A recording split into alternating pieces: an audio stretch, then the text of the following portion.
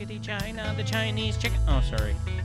Coming to you from deep inside our lofty, heavily fortified bunker, located somewhere in the heart of Middle Earth, the show that doesn't shy away from tough questions or tough answers. Sit back, turn on your brain, and get ready for truth.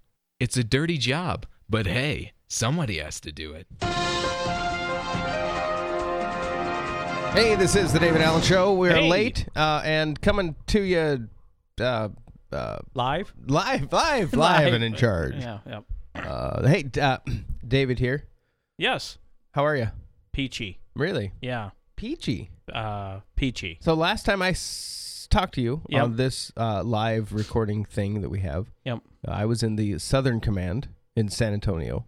Oh, were you really? Was it over Skype the last time we did this? Yeah. Holy cow. I know. That would have been... 2 weeks ago. 2 weeks. And 3. Then, was it 3? Yeah. Oh, my. 3 weeks ago. So that would have been in February. Yeah. This is horrible. So we had a 1-year anniversary, then we just dropped the ball. Done. Who cares? Woo, good work. Yeah.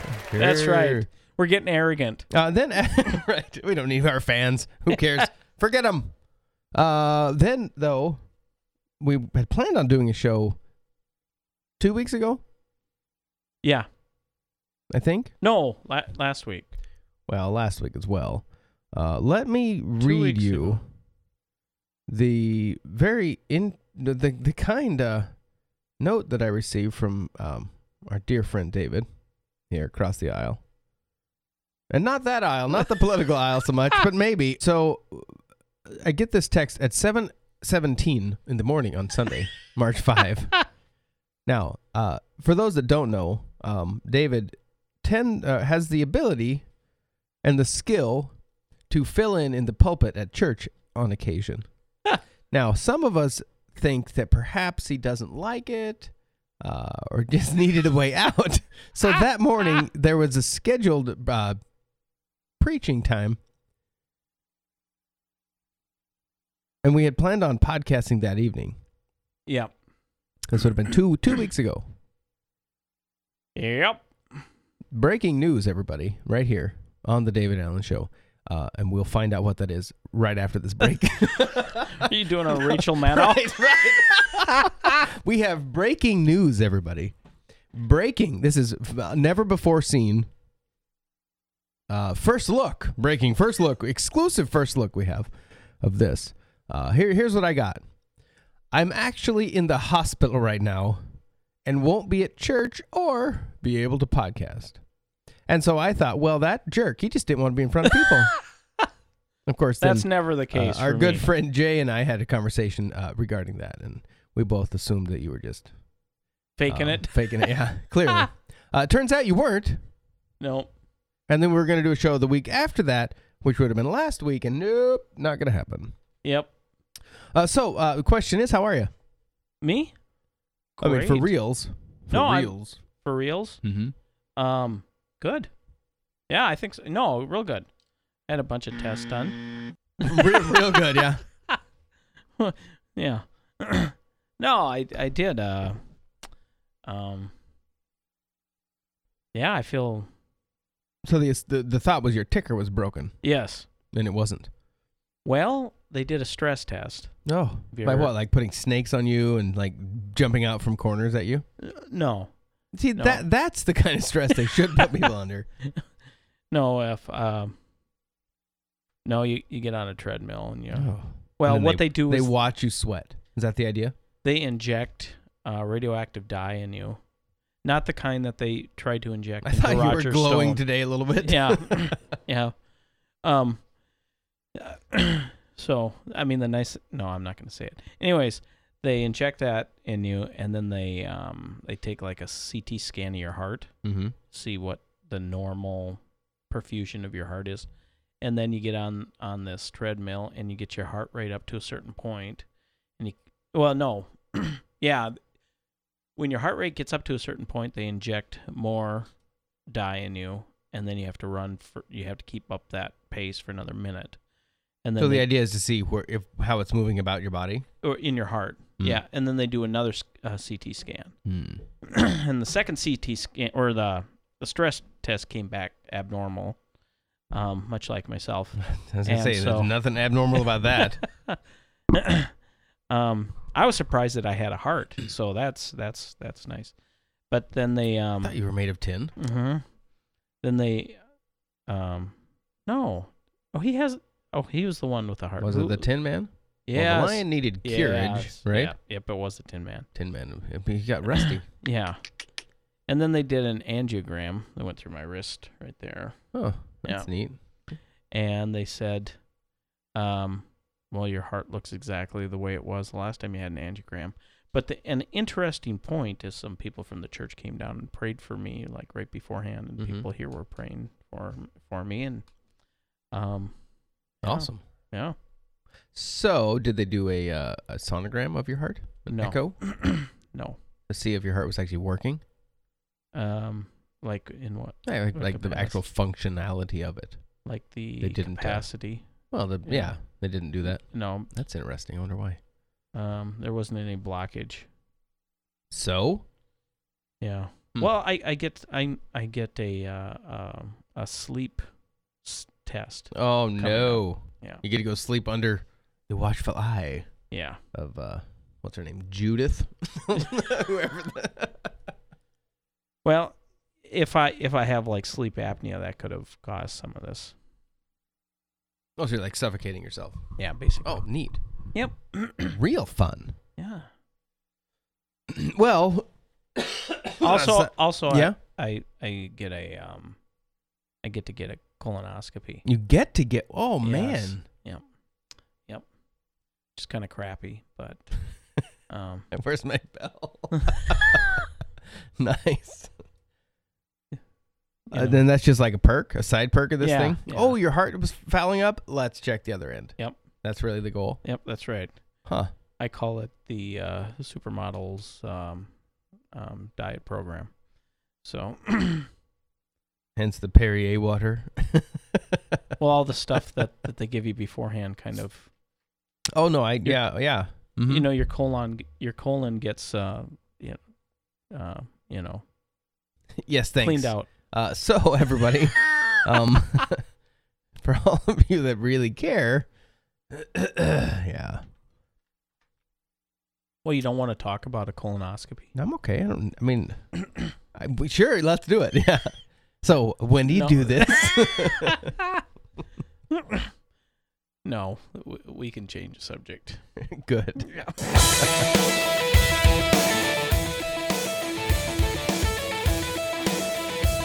This is City of Hope by Journey. Wow, This is?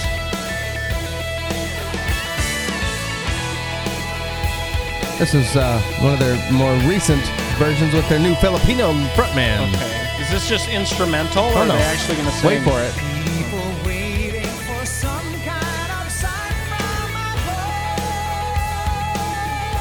That Filipino guy is awesome.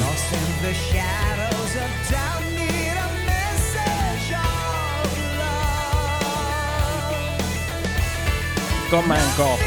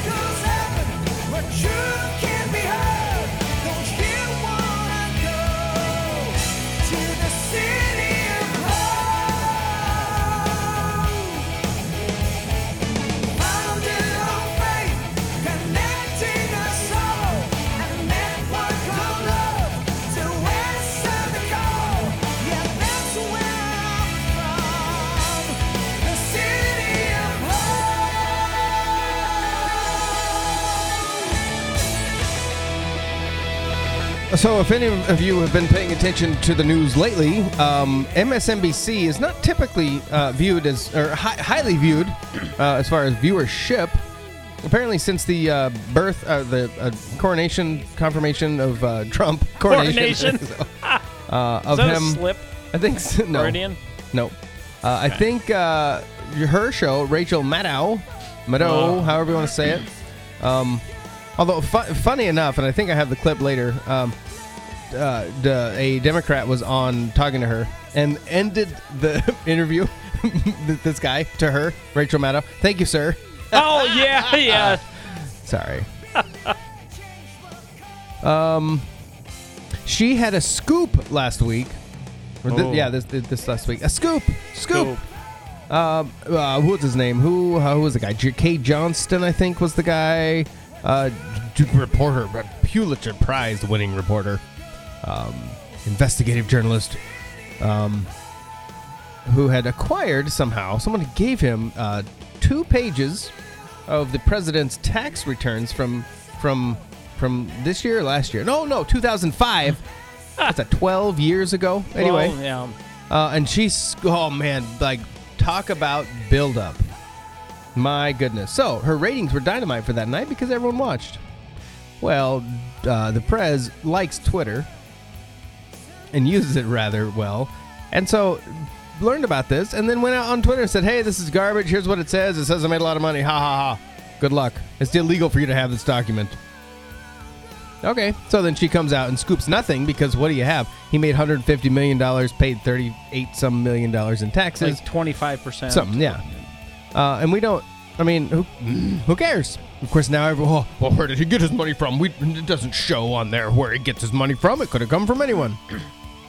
Okay. So apparently now, this article yesterday, 2 days ago. Carlos Garcia, writing for The Blaze. Executives at NBC are reportedly angry for not being in the loop on Rachel Maddow's scoop on Trump's taxes that blew up in her face and made them a laughingstock.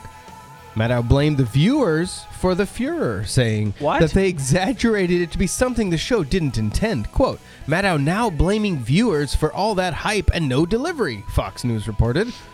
Quoting a statement that she made to the AP, here's her statement. Because I have information about the president doesn't mean that it's necessarily a scandal. It doesn't mean that it's damning information. If other people leapt to that conclusion without me indicating that it was, well, that hype is external to what we did. Really, she's the one that hyped it. She didn't even get to the content of it for like 20 minutes into her show. We've got it coming up right after this break.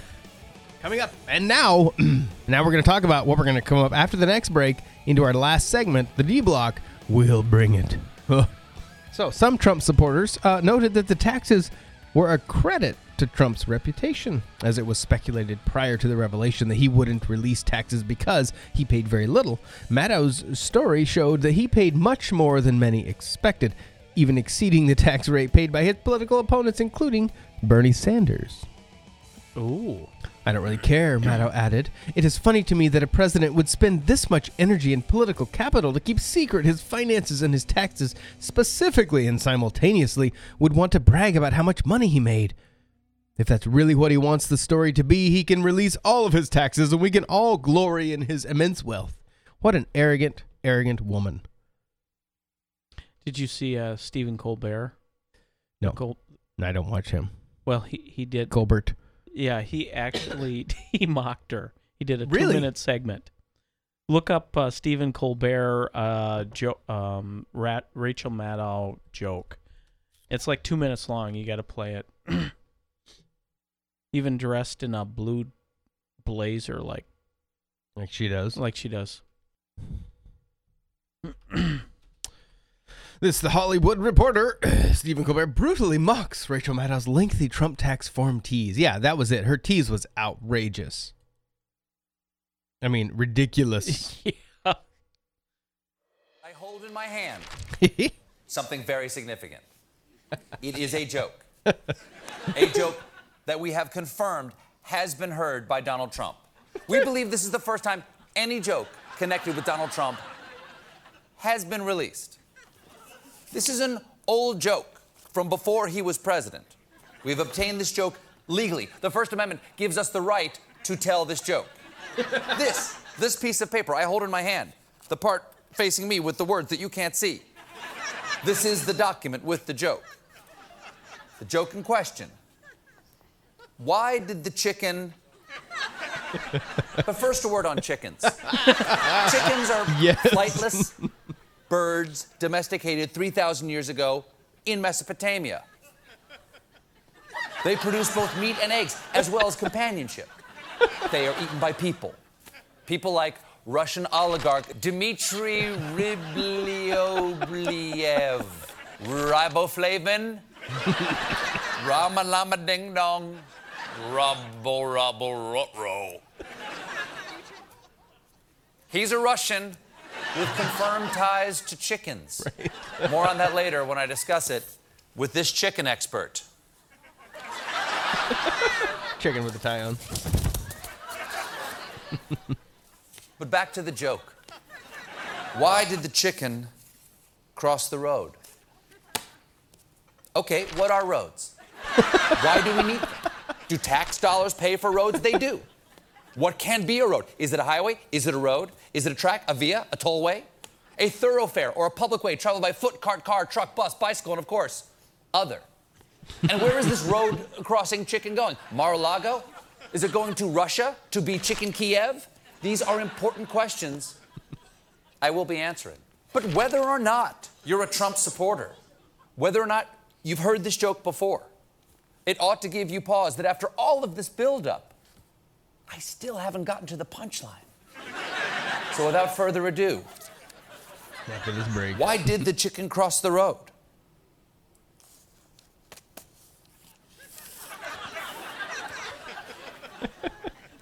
The answer right after this break. Yes. That's exactly how it felt. Totally. I mean, and then she complains, well, if my viewers, if they thought it was such a big deal, it's not my fault. Really? Tease the heck out of it like that and then it get nothing? Oh, yeah. Oh, yeah. Well, the arrogance. Ooh. Yeah. Did you see that? Well, I read briefly that Saturday Night Live is going to do a live show, and it's basically a bash Trump Are they show. all live? Well, that they're, anyways, the whole show supposedly is going to be about bashing Trump. That sounds right. It's just so it's 2 pages disturbing. Chuck, you Schumer, in the words of Rush, was on Fox special report with Brett Baer talking about these tax returns. What happened over 10 years? There might have been a year that he was good, but much more importantly, where's he getting all this money from? The key question I'm not getting are there mine. Russian sources? And might those have affected or will affect President Trump? Everyone knows, contrary to Republican beliefs, has been much softer on Putin than traditionally Republican candidates, presidents, senators have been. And the question is why? Everyone should know. When he makes a deal with Russia, whatever it is, you don't want anyone suspecting it's done because he's got hotels. Really? Really? Oh. So he's getting all of his money clearly from the Russians from the 05. Russians. 05. Wow. Ridiculous. Have you looked at Chuck Schumer? Well, not all that. You tell me close. He doesn't look like Satan. Go look him up. Well, I can't. I mean, if you were to stereotype Satan in a movie and that's typecast a better way him, of putting it.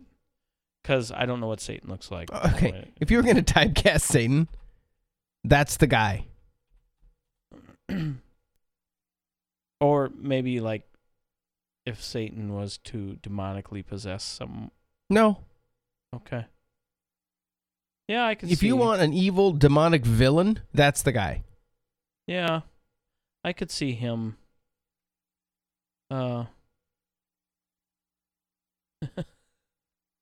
Yeah.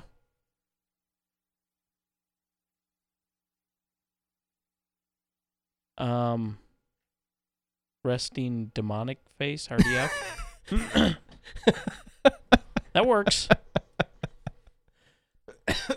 So on the Daily Wire has an article up. Maddow moments: the 7 biggest failed media reveals of all time.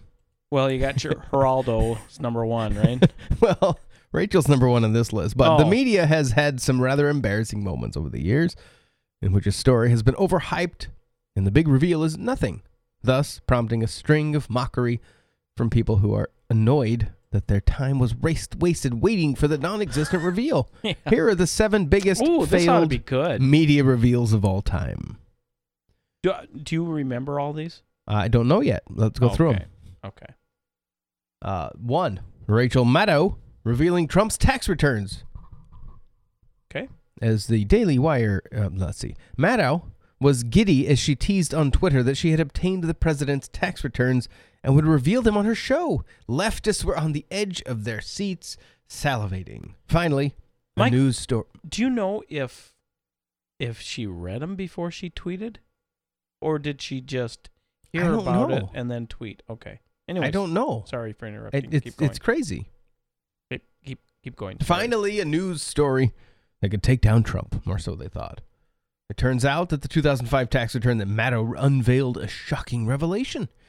Trump had paid millions of dollars in taxes and worse, at a higher rate than Barack Obama and Bernie Sanders. All that hype was over nothing. After years of Maddow's smarmy, condescending lectures on her MSNBC program, there is a sense of justice that she has this egg on her face that people will remember for years. Number 2. Geraldo Rivera and Al Capone's vault. Yeah. Rivera hosted a 2-hour live feature from the Lexington Hotel in Chicago, Illinois in April 1986. I don't remember this. Called The Mystery of Al Capone's Vaults. It was discovered during hotel renovations that there were, quote, walled-off subterranean chambers on the property, per the AV Club, resulting in the TV special to unearth what could be inside.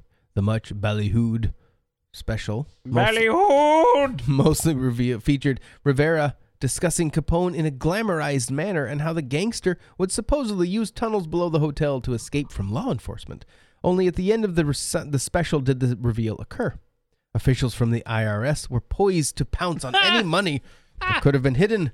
People in the forensic fields were ready to examine any bodies hidden, but none of those were needed because only a handful of empty bottles and some dirt were discovered. The incident has long been a stain on Rivera's career. Number 3. The Discovery Channel's Eaten Alive in 2014. I remember this. The Discovery Channel heavily promoted a program called Eaten Alive, where a man named Paul Rosoli was supposed to be eaten by an anaconda and then escape. There was just one problem. The snake wouldn't eat him. He attempted to bait the slithery reptile into swallowing him, but the snake instead just wrapped itself around him. The television staff had to rescue him from being squeezed tightly by the snake. Well, how in the world is he going to keep from getting killed? This was a pre-taped 2-hour special. The viewers were not pleased that they didn't get to see someone get swallowed whole by it. And where was PETA in this whole thing? It's a snake. Good question. I don't remember. I mean, I kind of remember, but did you watch any of it? Oh, it was hyped up like crazy. Yeah. Oh, I didn't watch the whole thing, but you find out bits and pieces. But then it turns out it's a joke. And first of all, he's got this special suit on that's supposed to protect him. What an idiot. That's when you wrap a video camera in a rabbit and give it to the snake. Yeah. Then we can see inside the snake. Fine, if that's what we're going for. But really, you're going to get eaten alive on purpose and try to get out? What, are you going to take a knife with you and cut yourself out? Then PETA would be unhappy. Okay. Number 4, the cat house for dogs prank. I don't know this. Joey Skaggs, media prankster extraordinaire, suckered the media in the 1980s by posting a cat house for dogs advertisement that purportedly showed dogs being used as prostitutes, such as Fifi the French Poodle. The media coverage on it, sparked by an Emmy Award-winning ABC News documentary, reached the point where Skaggs was facing investigation from the American Society for Prevention of Cruelty to Animals and the New York Attorney General. Only then did Skaggs reveal that the whole stunt was an elaborate hoax. Skaggs told ABC that he pulled off such pranks to prove that the media didn't thoroughly investigate his reporting, as they didn't want to ruin a good story. Number 5, the supposed Bigfoot corpse. I remember that, I think. It's been a bunch of them. An ex-prison officer and then police officer held a press conference claiming that he had found the body of Bigfoot. The press conference received a lot of media attention, but this story was also a hoax, as the body was actually a Sasquatch costume. Wow. So is that how the French say it? Costume. Mm-hmm. Costume. 6, the alien autopsy footage. Okay, I remember In 1995, a video circulated supposedly showing footage from 1947 of an alien being dissected at the Roswell Air Force Base. The site of the supposed unidentified flying object crash. The footage, called Alien Autopsy Fact or Fiction, was broadcast on Fox 3 times to much fanfare in numerous countries, although many believed that the film was fake, which it was. They actually found out that it turned out to be what's that show? Oh, what's that show? X-Files? No, with Will Smith. Oh man. Independence Day? Yeah. Okay. No, they didn't. But it should have been. Then 7, the Piltdown Man. In the early 1900s, there was serious hype that the evolutionary bridge between humans and apes was found. The Piltdown Man. The problem was that the evidence for the Piltdown Man's existence was nothing more than an amalgam of carefully carved and stained human and ape bones. Per Science magazine, a hoax likely created or carried out by Charles Dawson, who first announced the discovery of the Piltdown Man. Well, they got to have something to try to prove that theory. Well, like the alien autopsy, you have people out there that are so anal retentive. If you don't use the same scalpels that they used in the late 40s and the same table and the same gown or whatever, you have people out there that will say, no, that type of scalpel was introduced in 1949. You're saying this was in 1947. Here's the proof. Do you know what I mean? Oh, yeah. Shia Labeouf, he was doing this live stream thing, anti-Trump, we are united, or we're against Trump, or something to that effect. And people were pranking it, like Steven Crowder actually did. Anybody could go to the site, and it was a continual live stream, and you could say whatever you wanted against Trump. And Steven Crowder went there and did a whole show from the site of Shia LaBeouf's live stream. So, anyways, he moved it somewhere else, and then they found out where that was at, and then finally he moved it to place unknown, and it was like a live stream pointed straight up into the sky, and so it was representing resistance against Trump or whatever.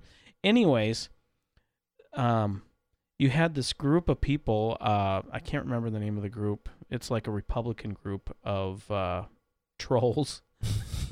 Yeah.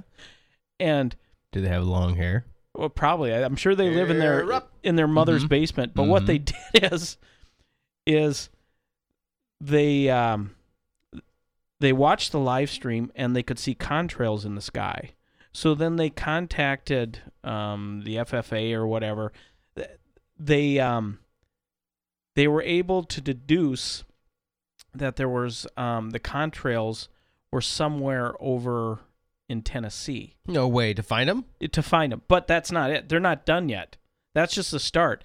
Somebody said Shia LaBeouf was seen in, I don't know, one of the big cities in Tennessee. You're walking in the woods. You're going around and your phone is dead. Out of the corner of your eye, you spot him. He's following you, about 30 feet back. He gets down on all fours and breaks into a sprint. He's gaining on you. Shia LaBeouf. You're looking for your car, but you're all turned around. He's almost upon you now, and you can see there's blood on his face. My God, there's blood everywhere. Running for your life from Shia LaBeouf. He's brandishing a knife. It's Shia LaBeouf. Lurking in the shadows. Hollywood superstar Shia LaBeouf. Living in the woods. Shia LaBeouf. Killing for sport. Shia LaBeouf. Eating all the bodies. Actual cannibal Shia LaBeouf. So, Shia LaBeouf. They figured it's got to be somewhere by this. No, what else did they do? They did the contrails. Then they also checked the weather and compared it to the weather around the United States, and they discovered it was somewhere in Tennessee. Then at night they checked the stars formations, and they zeroed it in more in Tennessee. Then they heard that Shia LaBeouf was seen in this large city in Tennessee. And what did they do? One of the last things that they did is that they had a guy, it was like in a 30-mile square radius. Mm-hmm. They had a guy get in his car, and he drove everywhere in this 30-mile radius honking his horn. And to try to hear it? to try to. Wow. And ultimately, they found it. It was in the middle of some farmer's field out in the middle of nowhere. Is this just a treasure hunt he's doing? Or is this something like he's being nefarious? Yeah, he was trying to make it so that nobody could find this webcam. And it was in the middle of this field, and what'd they do? Oh, I think there's I think what it was is the camera was pointing up, and then there was a flag that says "He will not divide us." Oh, or yeah, something. okay, yep. Well, they actually went out to the flagpole and brought it down and put up like a Make Trump, America Great flag? Yeah, and a cap up there. Awesome, okay. So, my point is, you have people out there that will do this. Right. How in the world would you ever think that you could? I think anybody who's going to try to fool people should realize there's a lot of people living in their parents' basement who have a lot of spare time, and Now they it's are dark. anal You enough. seem to have lost him, but you're hopelessly lost yourself. Stranded with a murderer, you creep silently through the underbrush. Aha! In the distance, a small cottage with a light on. Hope. You move stealthily toward it, but your leg! Ah! It's caught in a bear trap! Gnawing off your leg. Slipping to the cottage. Now you're on the doorstep. Sitting inside. Shia LaBeouf. Sharpening an axe. Shia LaBeouf. But he doesn't hear you enter. Shia LaBeouf. You're sneaking up behind him. Strangling superstar Shia LaBeouf. Fighting for your life with Shia LaBeouf. Wrestling a knife for Shia LaBeouf. Stab it in his kidney. Safe at last from Shia LaBeouf. You limp into the dark woods, blood oozing from your stump leg. You've beaten Shia LaBeouf. Wait, he isn't dead. Shy surprise, there's a gun to your head and death in his eyes. But you can do jujitsu. With body slam superstar Shia LaBeouf. Legendary fight with Shia LaBeouf. Normal Tuesday night for Shia LaBeouf. Normal Tuesday night. Swing an axe at Shia LaBeouf, but blood is draining fast from your stump leg. He's dodging every swipe. He parries to the left. You counter to the right. You catch him in the neck. You're chopping off his head now. You just decapitated Shia LaBeouf. His head topples to the floor, expressionless. You fall to your knees and catch your breath. You're finally safe from Shia LaBeouf. That cracks me up. Best part of it is they did such a good job about it. I mean, It's great. Yeah. Yeah.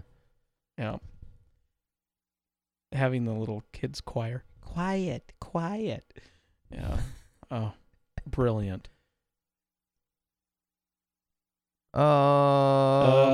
Government intervention. Yeah. We like it, right? No. We like government telling us what to do. No.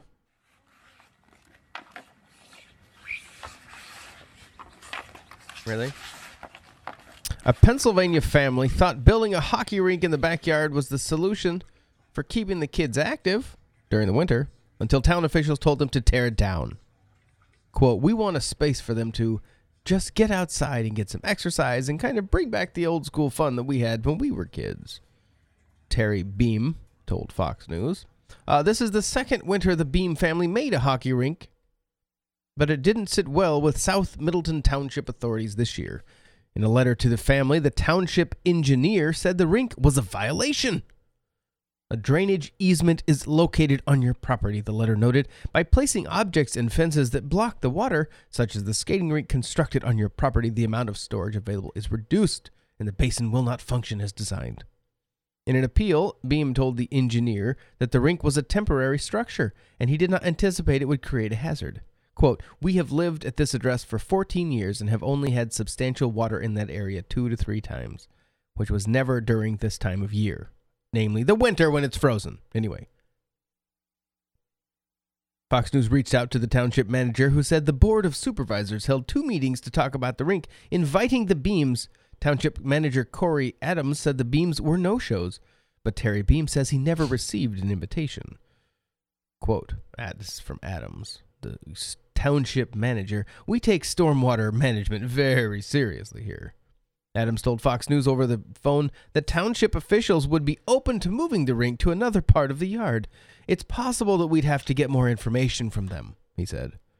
Beam says the current placement is the only flat surface of his lawn at the home southwest of Harrisburg. He said he will be taking it down even though his 2 boys are devastated. And this all because government knows best. You're going to like it. Bureaucratic follies. Oh, man. Sure. Yes. Yeah. Oh, okay. This will make you vomit, and then we'll take a break. The New York Post. Mother and daughter are becoming father and daughter. Mother and son. A transgender dad and daughter from Detroit are revealing their incredible journeys as they transition from mom and son. Corey Mason, 15, first told her parents that she identified as girl 4 years ago. Okay. You're going to have to change the pronouns to what they actually are, not to what I don't know what they are is the problem. This is so mother and son. So Corey, the mother is still first a told woman. His parents that he identified as a girl. Okay, there we go. But it was not until last year he learned that his mother, it's hard, isn't his it? mother also struggled with his gender identity, or her. The pair are now leaning on each other as they transition together. The teen has chronicled their transitions on... I'm going to say there. Everything is there. All right. The teen has chronicled their transitions on their Instagram account, and the two sat down for an interview with Australia's 60 Minutes to talk about the experience. Quote, this is from Corey. I wanted to make my parents proud of who I am, but I thought that they would not like me, said about coming out as transgender. Eric Mason, who used to go by Erica, so this would be the mother? Yes. Said that she was emboldened by her daughter's decision, her son's decision. This is insane. Holy cow. I feel like I'm taking crazy pills. The first feeling was relief. The second was terror. Fear for what my future would hold. Fear for how my family and children would. Fear for what the rest of my life was going to look like. Eric Mason, I don't know what else to do, has since undergone a double mastectomy. She said, whatever, plans to stay together with his husband Les, who supports his transition. What? I fell in love with the person. She was beautiful as a woman, but equally beautiful on the inside. Les Mason said, as long as Eric is happy with the appearance, Eric will be happy with what's in her brain or his brain. This is the quote. Her brain or his brain. So they clearly are confused. So her husband is gay? Now, yeah. Right now must be. The recently transitioned dad of 5 said he regrets not coming to terms with his gender identity earlier. Really? You mean before you had all the babies? Yep. That's what. So he regrets having the children. She. Yeah, she regrets having children because they thwarted her from her own imaginary satisfaction that she will receive. The only regret I have is not being educated sooner about what transgenderism was, so I could do it sooner. Oh, my goodness. That, ladies and gentlemen, is the insanity that we call 2017. Right? What's the name of that ex-NAACP Rachel Dolan? What? Remember the lady who was white who claimed to be black? Oh, yes. I guess she's homeless now. No. Yeah. Supposedly, or she's like going to be homeless this month, supposedly. She can't find a job. Nobody will hire her for anything. Well, she lied about who she was, and she would treat her hair so it would look black better, yeah? Yep. So she was just being who she was. She was just identifying as who black. she is. Yeah. Being who she is. Yeah, there you go. Making that hair look black. She should have done.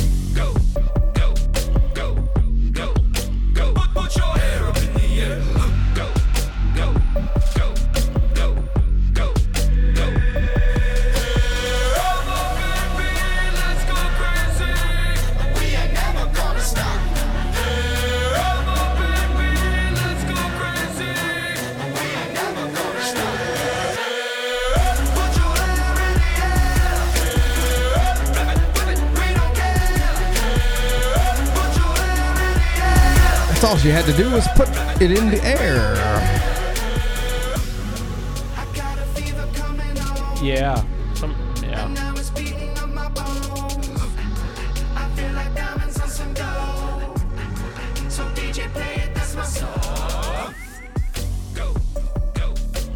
Go?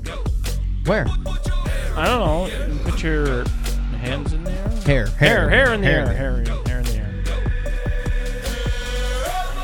Nothing is sacred anymore. Yep. Well, it doesn't surprise anybody that the left says white girls cannot wear hoop earrings. And remember, this girl just got nailed for being black, or faking black, right? So what, they can't because that's appropriating black culture? Clearly, because hoop earrings are only for by black people? Wow. If Scripps College is the most racist college in the United States, then its neighbor, Pitzer, comes in a close second after a few of its students refused to room with their white peers earlier in the school year. A new controversy arose when anonymous students spray-painted the following on the free wall at Meade Hall. White girls, take off your hoops. Huh.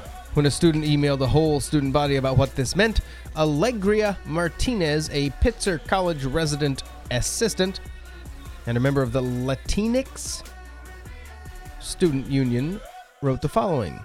The art was created by myself and a few other WOC, women of color, after being tired and annoyed with the reoccurring theme of white women appropriating styles.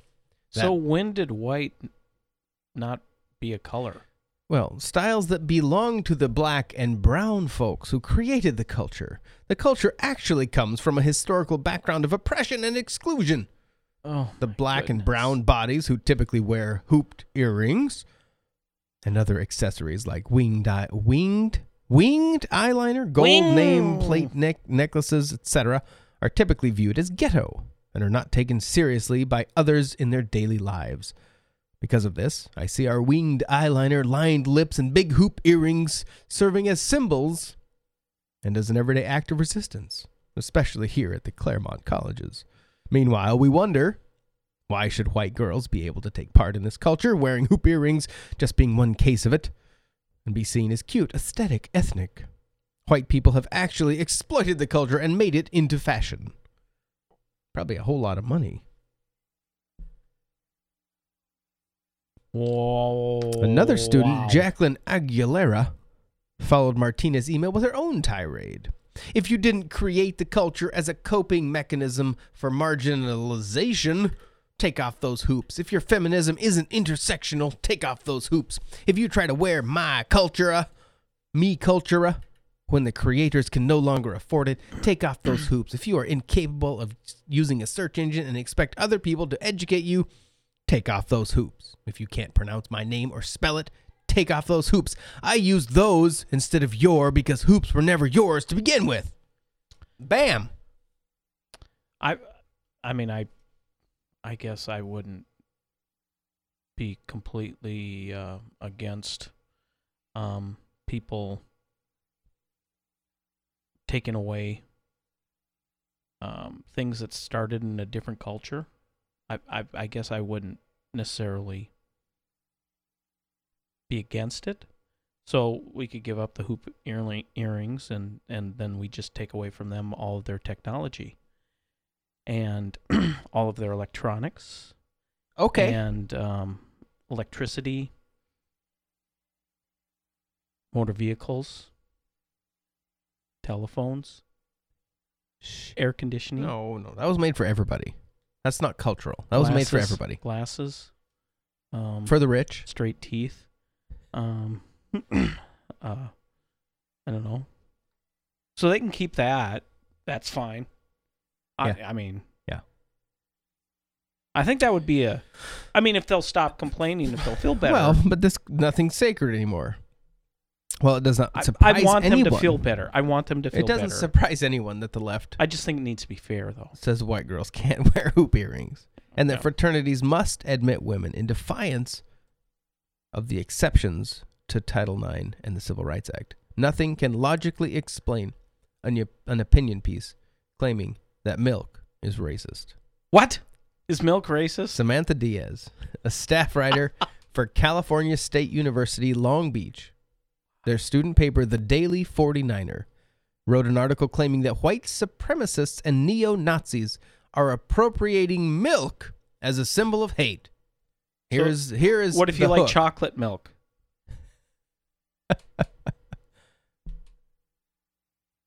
Okay. All right. Is it because it's milk, white? The new symbol of hate. This from thedaily49er.com.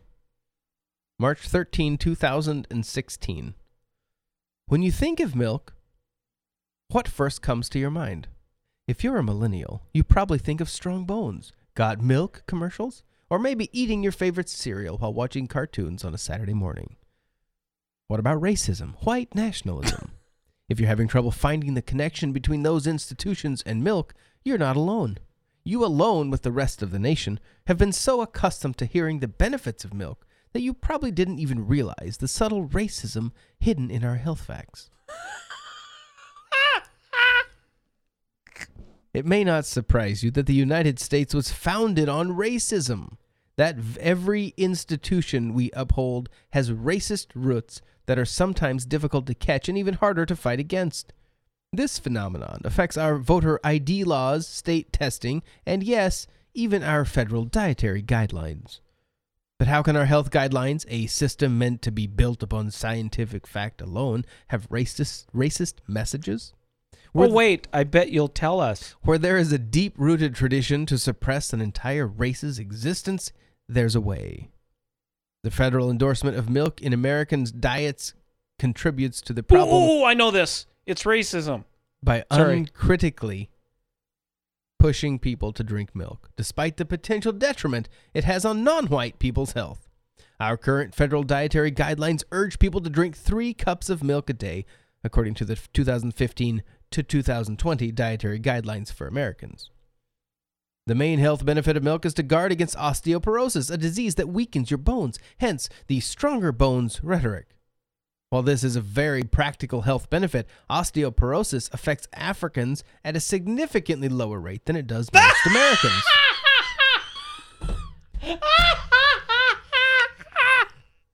That according to an article on Mother Jones. Oh, man. A fact-based website. These facts about milk were brought to attention by a scientific magazine that got trickled down into the world of 4chan, where the facts were distorted and exaggerated to fit a racist rhetoric for white supremacy. The online trollers decided to take their milk jugs to the public using Shia Labeouf's social experiment live stream project, He Will Not Divide Us. We're circling back around. They are the ones that found out that group there started with an F. What was the name of it? 4chan. 4chan. Yeah. They are the ones who figured out where he was at. Well, 4chan's like an online social platform. Oh, is that what it is? Much more anonymous. Yeah, it's crazy. There's just bad stuff there. Okay. Anyways. And good, whatever. Which began as a protest against President Donald Trump. The installation has since been shut down by the host, the Museum of Moving Images, for being a serious and ongoing public safety hazard. This is the basis that white supremacist milk chuggers used for their bring your own milk jug party, using Shia Labeouf's camera to advance their hateful message. In an effort to prove their masculinity, a dozen middle-aged white men showed up shirtless, shouting about how they need to, quote, secure the future of our diet and the future of milk drinking. One man proudly displayed the neo-Nazi tattoo while spitting milk into the live stream camera. This odd form of white supremacy also received cinematic attention through Jordan Peele's horror movie Get Out, a movie that highlights racism in a post-racial America. Peele artistically addresses the new medium of hate with one of the film's most eerie scenes, which shows a white woman meticulously sipping milk from a bendy straw. The scene would have gone unnoticed in the movie, but audiences were forced to notice the long, drawn-out frame of the woman taking a sip. Peele wanted people to notice. These seemingly coincidental acts of racism are backed by the way milk continues to be represented in American diets. The Mother Jones article states that not only is milk non-beneficial to Africans, but following the guidelines may actually be detrimental to their health. There is a strong correlation that calcium consumption and an increased risk of prostate cancer unproportionally affecting African men. Furthermore, so it's a nefarious attempt to kill black people. Clearly. Well, deliberate. Furthermore, both black children and adults generally secrete less calcium on a daily basis than white people, making them less dependent upon milk. Remember that this is the dietary guidelines for Americans. I want to emphasize that last word. These guidelines are for Americans. This means they should reflect the health needs of the ethnicities that make up America, which, newsflash, isn't just white people. And since the African American community is in the U.S. is continuously rising, it seems only logical to acknowledge that while something may be beneficial for one group of people, that may not be the case for another. These differences are now leaving the world of health and spilling into our political and social lives. Milk has now become a symbol of racial superiority for white nationalists and neo-Nazis, claiming that their ability to process milk makes them racially superior. What? That Peele came up with the idea for the scene days before shooting began, not knowing that the release of his movie would be perfectly timed with the sudden rise of interest for milk among white supremacists, is proof that the connection between milk and white supremacy is gaining visibility. Quote, "The scene is just one of my favorites," Peele told the LA Times. "There's no dialogue in it, just this beautiful, psychotic image that gives me glee when it happens in the film." The milk scene in Get Out, along with Shia LaBeouf's live stream, turned what started out as internet trolling into yet another form of nonsensical white superiority. And while there is a little logic to the train of thoughts involved in choosing the next inanimate face of racism, our country's health and guidelines certainly take part of the blame for this one. Until we recognize the racist roots in our own system of government and fight to remove them, we are all in part responsible for the white, creamy form of racism currently taking hold in our country. Creamy. Creamy indeed. Oh. Boy. Well. Huh. You're walking in the woods. There's Why no not? one around and your phone is dead. Out of the corner of your eye, you spot him. I don't know what to say. Milk.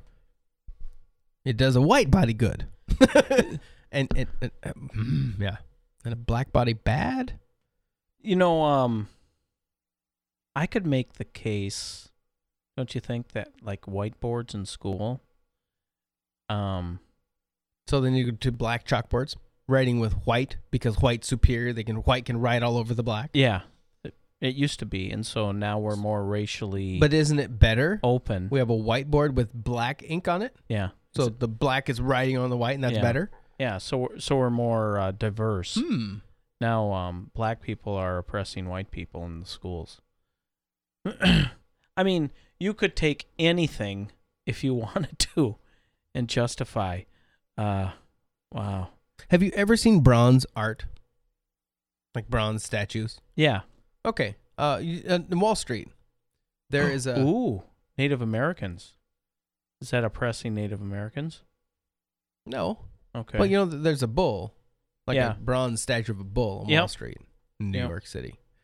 Apparently, there's now a fearless girl statue that's standing like this. Oh, yes, I saw that. Hands on hips, facing down the bull. Yeah. They just had a blizzard recently. Uh-oh. Yeah? Did a snowplow come in and take out the girl? On Tuesday, CNN, in its inestimable wisdom and desire to champion women's rights, actually saluted a bronze statue of a young girl for standing its ground fearlessly Against Wall Street? against the blizzard that hit New York.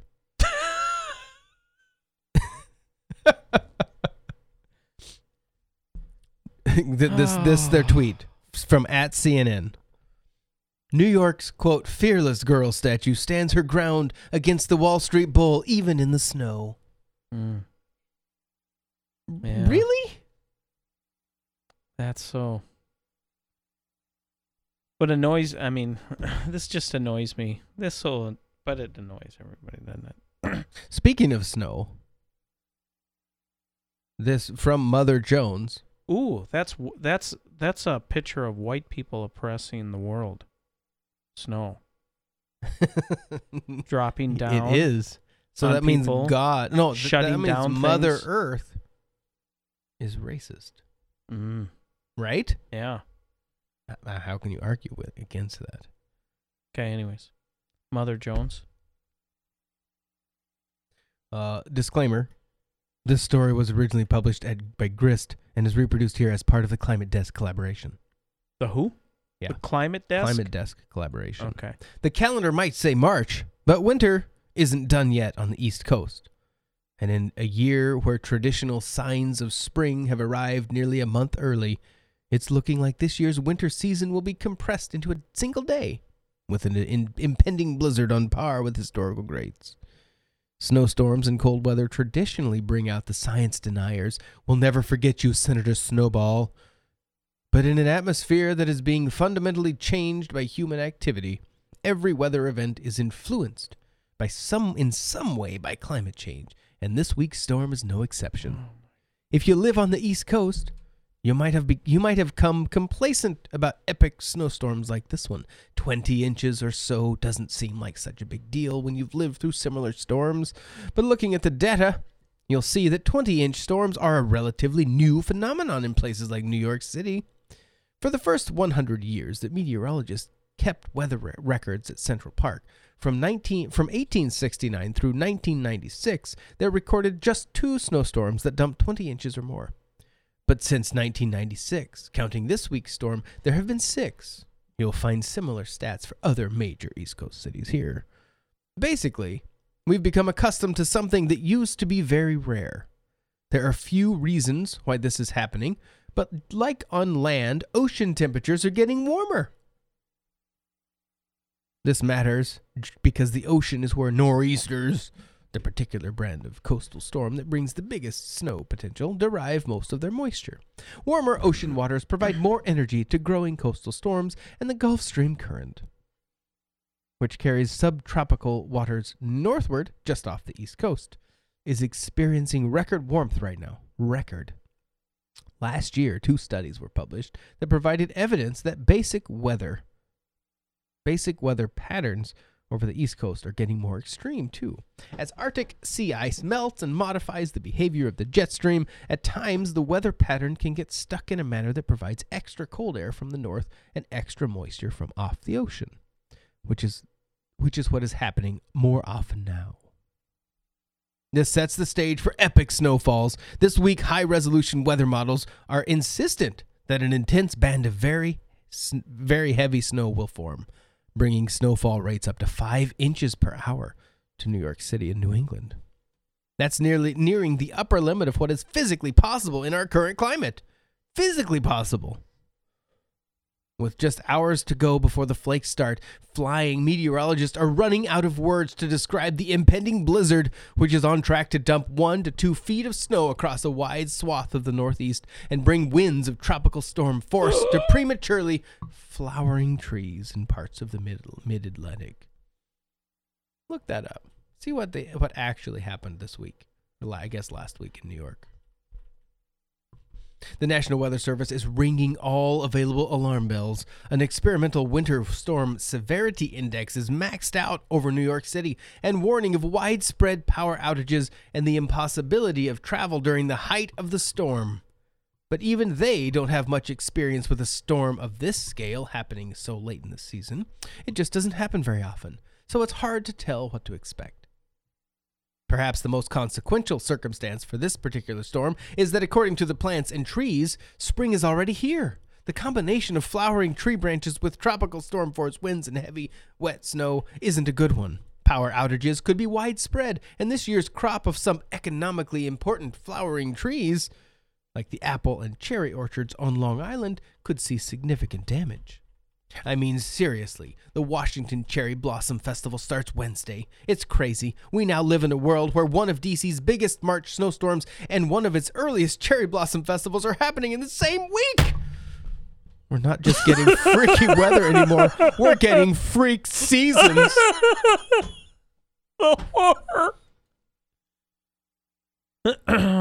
Well, let's see. That sounds exciting. March 13. I guess. I'm sorry. Oh, that's better. Looks Did like they get had a crazy heavy, like feet of snow? Let me see. That was 5 days, 4 days ago. Yeah, huge winter storm cuts power to 100,000 across eastern U.S. Yep. Yeah, but what kind of, like, huge? Do we have details, or is that like the pre-warning? There was 18 to 24 inches of snow piling up in large swaths of Pennsylvania, Connecticut, New York, and New Jersey. But large swaths. There are high winds, 50 to 55 miles an hour.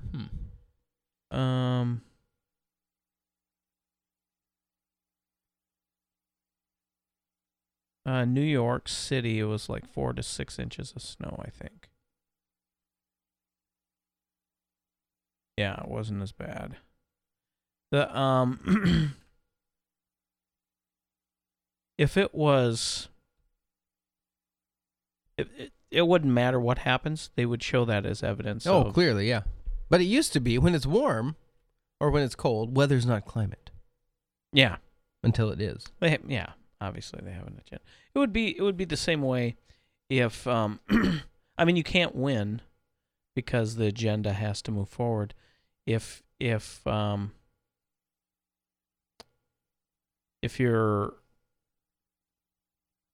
a white person and you encounter, like in a store, somebody who's not white, whatever race, if you look at them, they might say, well, they're looking at them because they're looking down on them. If you don't look at them, well, they're not looking at them because they don't value, right? Yeah, it's not worth them.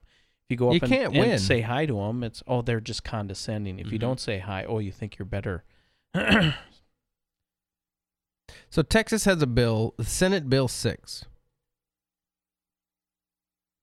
a law that mandates public schools and public buildings allow bathroom entry based on sex reflected on one's birth certificate, not their gender identity.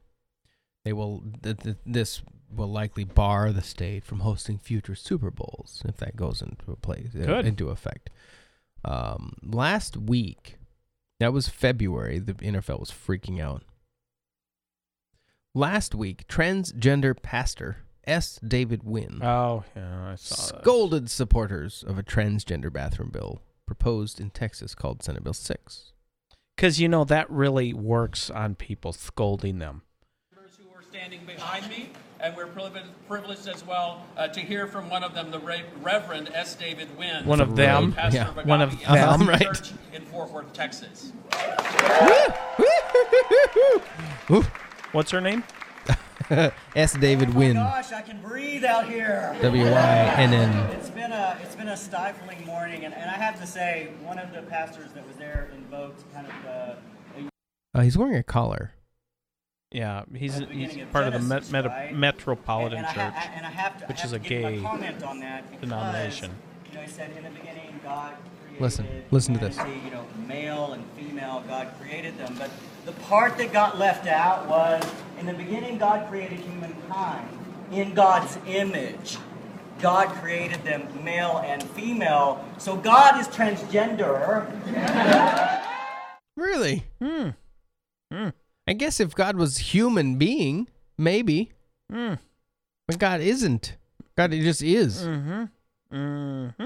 So talk about a twist of theology. Well, he's also a snail because God created snails. And he's also a fish. No, but he didn't say he created snails in his own image, in our own image. Oh, okay. That's what he's going off of. He created them male and female. Okay. Well, I guess, yeah. What do you say?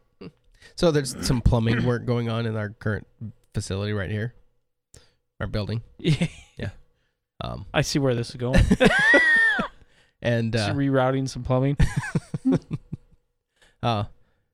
And there's the guy doing the work yesterday was talking about marrying pieces of plumbing together, pipe. Oh dear.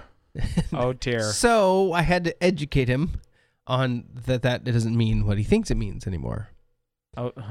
So wow. Typically it fits that way. So what I did is I grabbed two male pieces of pipe and said, now this is supposed to work. It didn't. It didn't but it's work? supposed to based on the current logic. So I would like them to take this thing that it can be whatever you want it to be based on how you think. When you go to the plumbing supply store, you just buy whatever fittings you want and they'll work. Yeah. You just have to will them. And if they don't work, it's because of... Oh, they're bigots. Yeah. Yep. Racist, bigot, homophobe. Yep. Yeah. That's right. That it's not your fault. It's not your fault. Speaking of plumbing, you know who Dave Barry is. Yeah, he's funny. This is from 2008. See if I can get through it. Okay. You turned 50. You know you're supposed to get a colonoscopy, but you haven't. Here are your reasons. 1, you've been busy. You can probably relate to this. 2, you don't have a history of cancer in your family. 3, you haven't noticed any problems. And 4, you don't want a doctor to stick a tube 17,000 feet up your butt. Let's examine these reasons one number at a time. 4. You can just park on number 4. Let's examine these reasons. No, wait, let's not. Because you and I both know that the only real reason is number 4. Okay. This is natural. The idea of having another human, even a medical human, becoming deeply involved in what is technically known as your behindular zone gives you the creeping willies.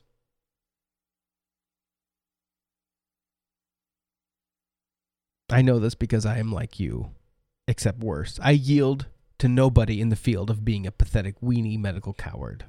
I become faint and nauseous during any or even very minor medical procedures, such as making an appointment by phone.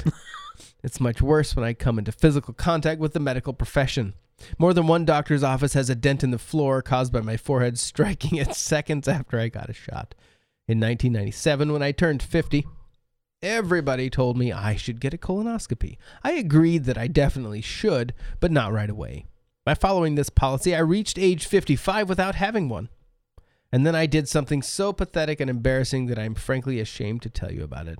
But here goes! What happened was, a giant 40-foot replica of a human colon came to Miami Beach. Really. It's an educational exhibit called the Colossal Colon. And it was on a nationwide tour to promote awareness of colorectal cancer. The idea is you crawl through the colossal colon, and you encounter various educational items in there, such as polyps, cancer, and hemorrhoids the size of regulation volleyballs. And you go, whoa, I better find out if I contain any of these, and you go get a colonoscopy. If you are as a professional humor writer, and there's a giant colon within a 200-mile radius, you are legally obligated to go see it. So I went to Miami Beach and crawled through the colossal colon. I wrote a column about it, making tasteless colon jokes, but I also urged everyone to get one. I even, when I emerged from the colossal colon, signed a pledge stating that I would get one. But I didn't get one. I was a fraud, a hypocrite, a liar. I was particularly a member of Congress. 5 more years passed. I turned 60. And I still hadn't gotten the colonoscopy. Then, a couple of weeks ago, I got an email from my brother Sam, who is 10 years younger than I, but more mature. The email was addressed to me and my middle brother Phil. It said, quote, "Dear brothers, I went in for a routine colonoscopy and got the dreaded diagnosis, cancer. We're told it's early and that there's a good prognosis that they can get it all out, so fingers crossed. Knock on wood and all that. And of course, they told me to tell my siblings to get screened. I imagine you both have." Well, first I called Sam. He was hopeful but scared. We talked for a while, and when we hung up, I called my friend Andy Sable, a gastroenterologist, to make an appointment for a colonoscopy. A few days later in his office, Andy showed me a colored diagram of the colon, a lengthy organ that appears to have to go all over the place, at one point passing briefly through Minneapolis. And then Andy explained the colonoscopy procedure to me in a thorough, reassuring, and patient manner. I nodded thoughtfully, but I didn't really hear anything he said because my brain was shrieking, quote, "He's going to stick a tube 17,000 feet up your butt." I left Andy's office with some written instructions and a prescription for a product called Movi Prep, which comes in a box large enough to hold a microwave oven. I will discuss Movi Prep in detail later, but for now, suffice it to say that we must never allow it to fall into the hands of America's enemies. I spent the next several days productively sitting around being nervous, and then on the day before my colonoscopy, I began my preparation. In accordance with my instructions, I didn't eat any solid food that day. All I had was chicken broth, which is basically water, only with less flavor. And then in the evening, I took the Movi Prep. You mix 2 packets of powder together in a 1-liter plastic jug, and then you fill it with lukewarm water. For those unfamiliar with the metric system, a liter is about 32 gallons. And then you have to drink the whole jug. This takes about an hour because Movi Prep tastes, and here I'm being kind, like a mixture of goat spit and urinal cleanser, with just a hint of lemon. The instructions for Movi Prep, clearly written by somebody with a great sense of humor, state that after you drink it, a loose, watery bowel movement may result. This is the kind of like saying that after you jump off your roof, you may experience contact with the ground. Movi Prep is a nuclear laxative.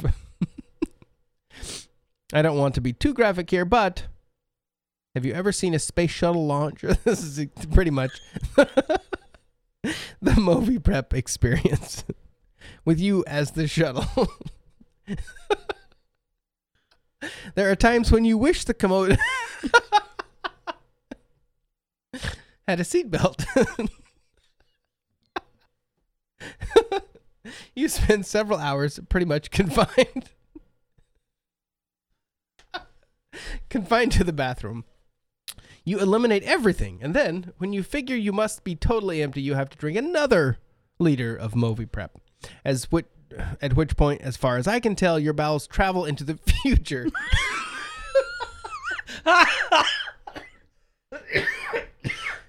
And start eliminating food that you have not yet eaten. After an action-packed evening, I finally got to sleep. The next morning, my wife drove me to the clinic, and I was very nervous. Not only was I worried about the procedure, but I had been experiencing occasional return bouts of Moviprep. I was thinking, how do you apologize to a friend for having a problem? Flowers would not be enough. At the clinic, I had to sign many forms acknowledging that I understood, and totally agreed with whatever the hell the form said. Then they led me to the room full of other colonoscopy people, where I went inside a little curtain space and took off my clothes and put on one of those hospital garments designed by sadist perverts. The kind that when you put it on makes you feel even more naked than when you were actually naked. And then a nurse named Eddie put a little needle in a vein in my left hand. Ordinarily, I would have fainted, but Eddie was very good, and I was already lying down. Eddie also told me that some people put vodka in their Moviprep. At first, I was ticked off that I hadn't thought of this, but then I pondered what would happen if you got yourself too tipsy to make it to the bathroom. So you were staggering about in full fire hose mode. You would have no choice but to burn your house. When everything was ready, Eddie wheeled me into the procedure room, where Andy was waiting with a nurse and an anesthesiologist. I did not see the 17,000-foot tube, but I knew Andy had it hidden around there somewhere. I was seriously nervous at this point. Andy had me roll over on my left side, and the anesthesiologist began hooking something up to the needle in my hand. There was music playing in the room, and I realized that the song was Dancing Queen by ABBA. I remarked to Andy that of all the songs that could be playing during this particular procedure, Dancing Queen had to be the least appropriate. You want me to turn it up? Andy said from somewhere behind me. Ha ha, I said. And then it was time, the moment I had been dreading for more than a decade. If you are squeamish, prepare yourself, because I'm going to tell you in explicit detail exactly what it was like. I have no idea, really. I slept through it. One moment, ABBA was shrieking, Dancing Queen, feel the beat from the tambourine, and the next moment I was back in the other room, waking up in a very mellow mood. Andy was looking down at me and asking me how I felt. I felt excellent. I felt even more excellent when Andy told me that it was all over and that my colon had passed with flying colors. I have never been prouder of an internal organ, but my point is this. In addition to being a pathetic medical weenie, I was a complete moron. For more than a decade, I avoided getting a procedure that was easy, essentially nothing. There was no pain, and except for the Moviprep, no discomfort. I was risking my life for nothing. If my brother Sam had been as stupid as if, when he turned 50, he had ignored all the medical advice and avoided getting screened, he still would have had cancer. He just wouldn't have known. And by the time he did know, by the time he felt symptoms, his situation would have been much, much serious. But because he was a grown-up, the doctors caught the cancer early, and they operated and took it out. Sam is now recovering and eating what he describes as really, really boring food. His prognosis is good, and everybody is optimistic. Fingers crossed, knock on wood, and all that. Which brings us to you, Mr. or Mrs. or Miss or Ms. over 50 and hasn't had a colonoscopy. Here's the deal. You either have colorectal cancer or you don't. If you do, a colonoscopy will enable doctors to find it and do something about it. And if you don't have cancer, believe me, it's very reassuring to know you don't. There's no sane reason for you not to have it done. I'm so eager for you that I'm going to induce you with the exclusive limited time offer. If you, after reading this, get one, let me know by sending a self-addressed stamped envelope to Dave Barry Colonoscopy Inducement. I will send you back a certificate signed by me and suitable for framing if you don't mind framing a cheesy gift certificate stating that you are a grown-up who got a colonoscopy. But even if you don't, want this inducement, please get one. If I can do it, you can. Be sure to stress that you want the non-ABBA version. I would bet a lot of money that was paid advertisement by the ACA. The American Medical Association, AMA. Mm-hmm. Had to be.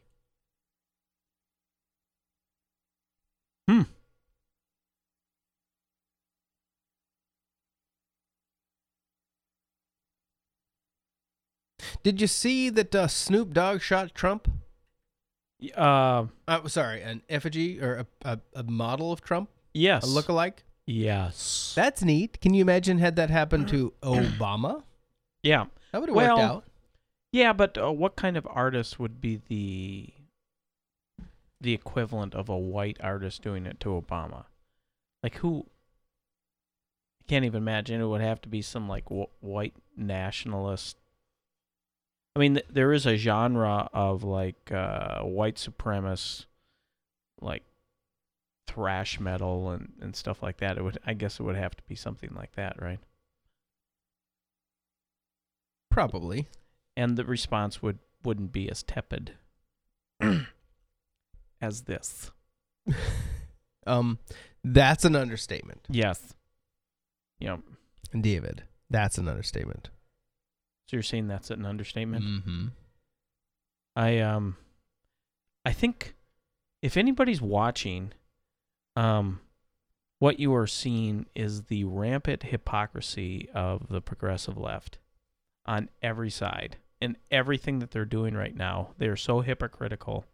It's breathtaking. In Tallahassee, Florida. Was it a week and a half ago that we had a day without a woman, right? What? Like we had a day without woman was their protest. Women were going to quit doing their jobs for a day. Oh, I didn't know that. Yeah. What? What? Oh, your town didn't fall apart? I'm not saying nothing. What happened? In Tallahassee, the Tallahassee punk scene is reportedly holding strong in its support of the rights of women and gender-oppressed persons everywhere by participating in the Day Without Woman strike for the 876th consecutive day.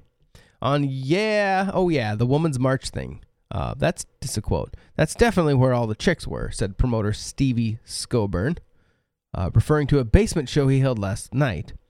Quote, they must do those things all the time, now that I think about it. Wednesday's protest brought together women striking from paid and unpaid labor in economic solidarity with fellow women, trans, and gender-oppressed people to highlight the important role they play in the local and global economies. Yeah, that sounds awesome, said Chopper, the frontman, Chopper, the band, whose frontman, Evan Dillinger. Our band is totally into all that kind of stuff. Our drummer Dave was actually just in touch with this dude Ryan from Syracuse about making some of those women symbol patches for our merch table. We just really want to show how much we love the idea of supporting women. Plus, Ryan takes PayPal, which is super convenient. In an effort to keep the momentum going, some in Tallahassee plan to, quote, continue raising awareness about women by throwing a benefit show later this evening which will explicitly feature no female musicians, promoters, or most likely attendees in solidarity with the protest. Quote, you want to know what the crazy thing is? It wasn't even that hard to plan. We just booked the show like we normally do, and it just ended up that way. I guess you could say we're kind of like pioneers of the women's protest thing in a way. Many in the scene promise to continue to push for gender equality by hosting additional shows featuring no women on the bill. Not having women around is something we've been doing since pretty much forever. We promise to work really hard to keep it that way, said Dillinger, for the cause or whatever.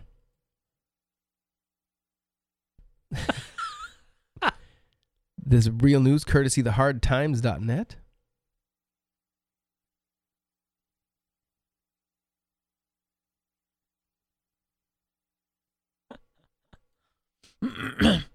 I went on to The Onion to look Oh, at. well, sorry. Yeah. This fake news, everybody.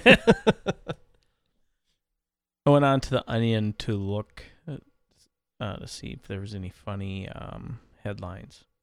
And the Onion is run by obviously very progressive left. Mm-hmm. So I didn't have any. There was nothing Oh, in there nothing making fun good? of the hypocrisy of the left. I mean, Stephen Colbert, you got to kind of give him kudos for mocking Rachel Maddow. But it was so easy. If you don't, right? So that was easy. like served up to them on a silver platter. Yeah.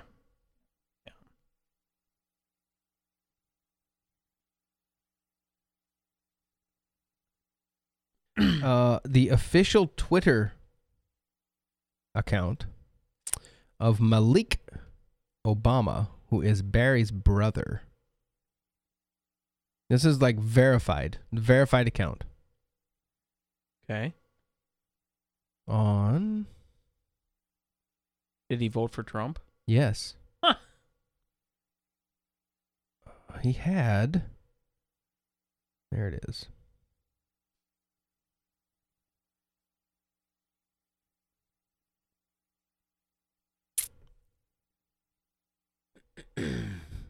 What day is this? March 9, 17. He posted a scan. Now, A scan? a scan of a document. This is, Okay. again, this isn't me. For anyone that cares, this is from Malik Obama's official Twitter account. And it says, Shirley, what's this? And it's a scan of a Coast Province General Hospital certificate of birth for Barack Hussein Obama II. What? So, I mean, clearly they're claiming it's fake, but it's supposedly a birth certificate that's whatever from Mombasa in Kenya from the doctor, signed by James O.W. Angwawa, the What? attending doctor. What? Mm-hmm. What's his name? Yep. 1961. So, and then the signature of the obstetrics, John Kwame Odongo. So, Barry's brother, unless he's just who knows? I don't know. He's pushing stuff like this, which is kind of intriguing to me. He must be torqued at his brother for not. Well, his tagline on his Twitter says, "Now that my brother's term is ended, I am free to declare my support for Donald J. Trump for president." So that's interesting. Where does he live? Does he live in Kenya? I don't know that. Because, part of me thinks that as a joke, Donald Trump would hire him to some cabinet position.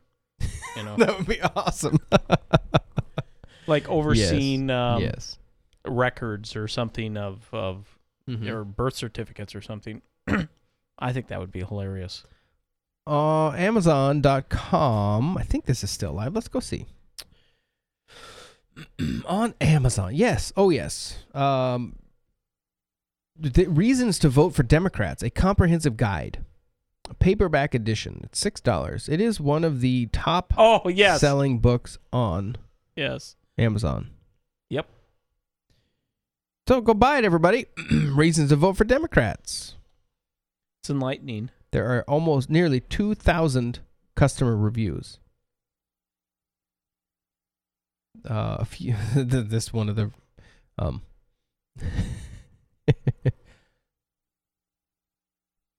few years ago, as I was studying for my master's degree in engineering, I had the inspiration to sit on a woman's study lecture. Never in my academic career have I been so profoundly affected. Truly, the depth of logic, critical thinking, and openness to challenging views displayed by the professor was unlike any other educator I had ever encountered. This is talking about the writer, Knowles? Yeah. So apparently it's just chock full of all the reasons to vote for Democrats. So check it out.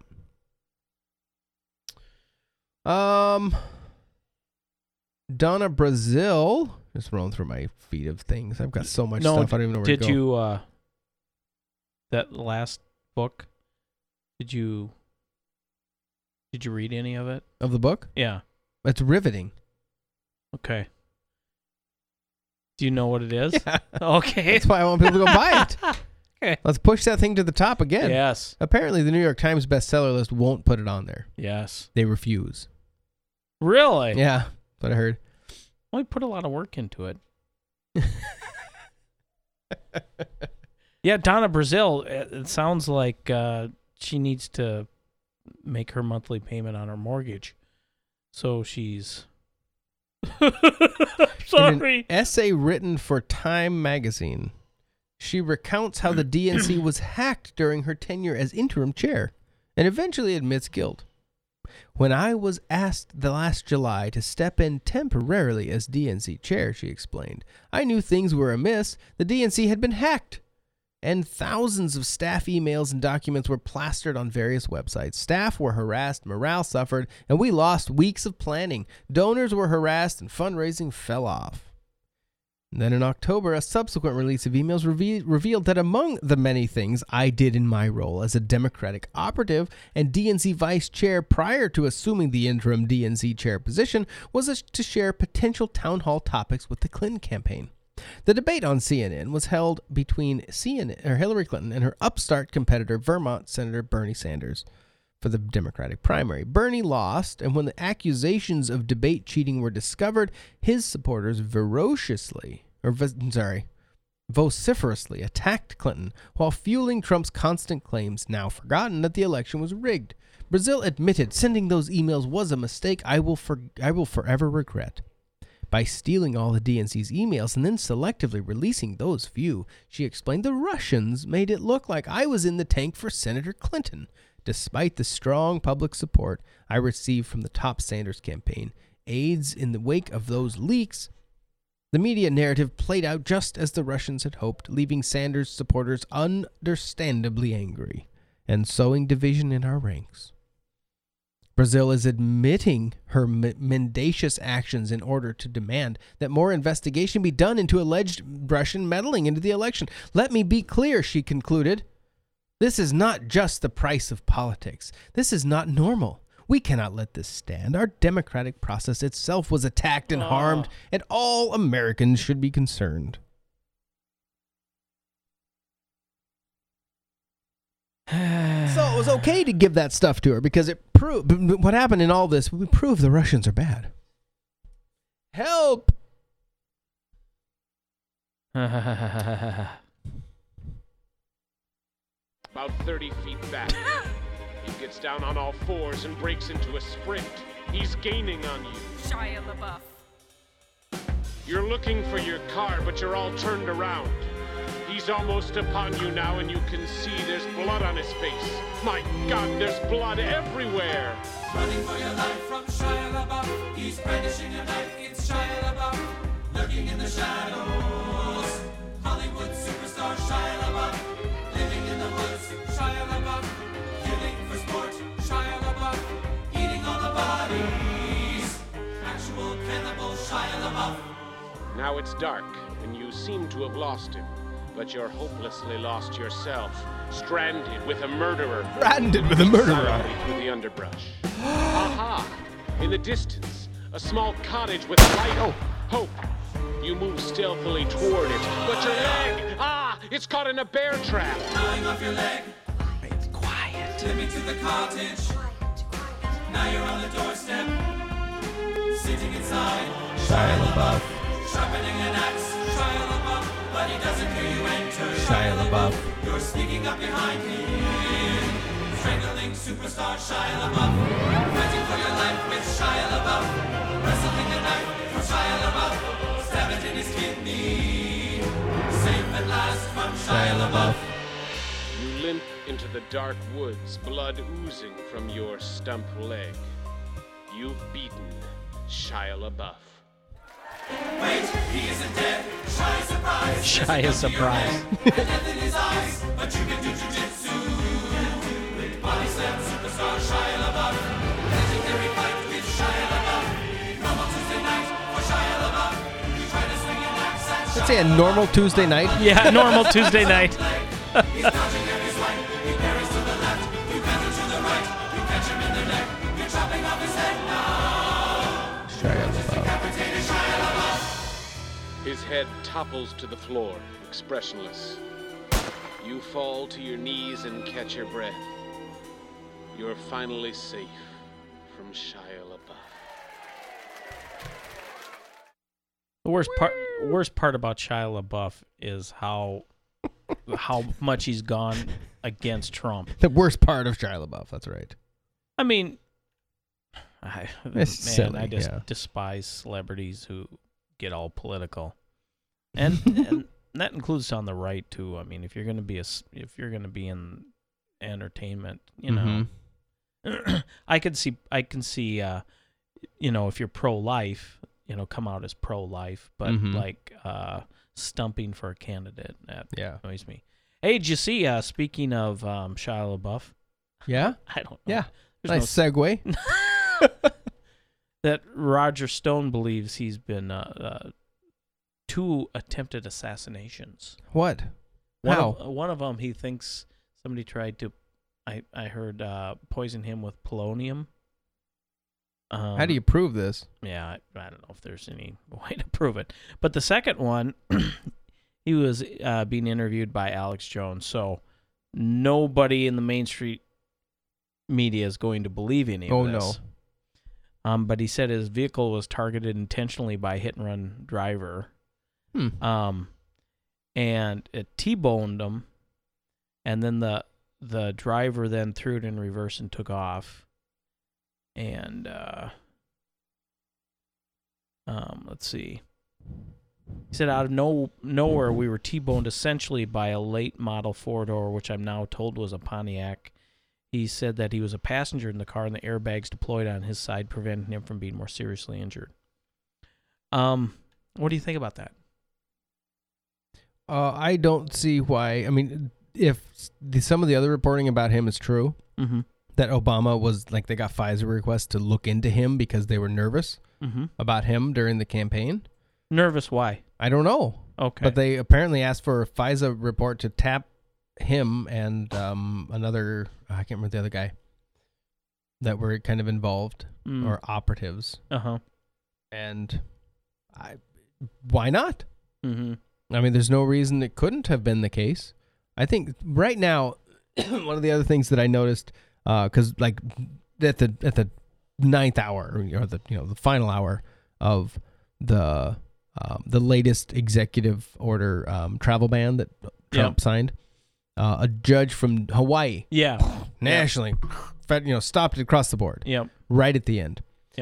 It sure looks like the machine is fighting back, freaked out about him, and they will do whatever it takes to stop him. Not because there's any real reason, but because he's anti-machine. Oh yeah, he's not in their game. He doesn't play their game. Well, you heard there was a guy who got into the White House, went over the fence, and he was roaming around for 17 minutes before the Secret Service found him. Well, the No Agenda guys call that. They think that's deliberate. Exactly. By the intelligence agencies. Yes, exactly. It's just a little, hey, heads up, we can get you. Yeah, exactly. That's my point. Oh, yeah. And one of a former Secret Service agent who ran for Congress, Dan, I can't remember his name. Anyways, he lost, but he commented on it, and he said, Trump is not safe in the White House. This is absolutely ridiculous that this could even be allowed. Right. That anybody could just jump a fence at the White House, even get up to the door without somebody, taking him out. Yeah. Just ridiculous. Yeah, it's wild, all the pushback that's happening.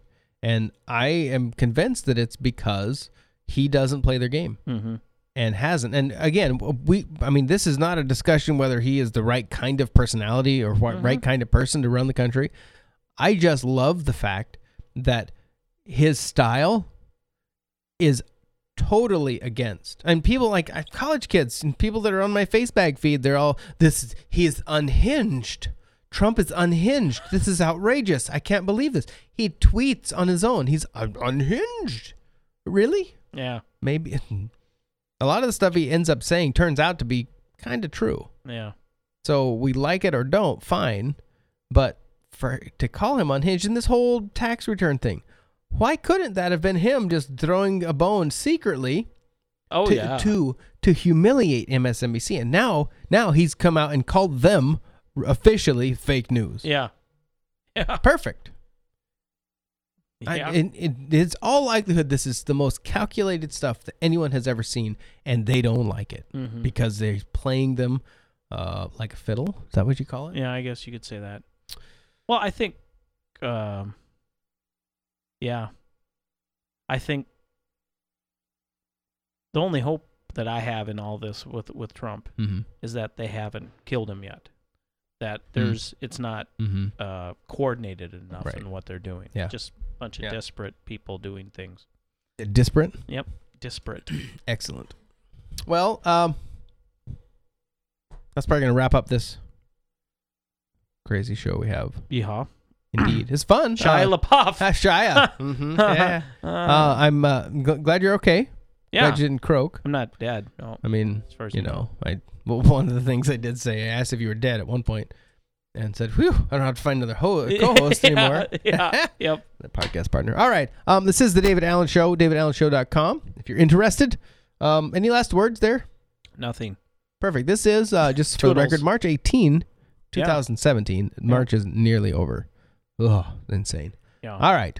Have a good one, everybody. Thanks for checking us out. We'll be back again next week, hopefully. Yep. See you later. Toodles.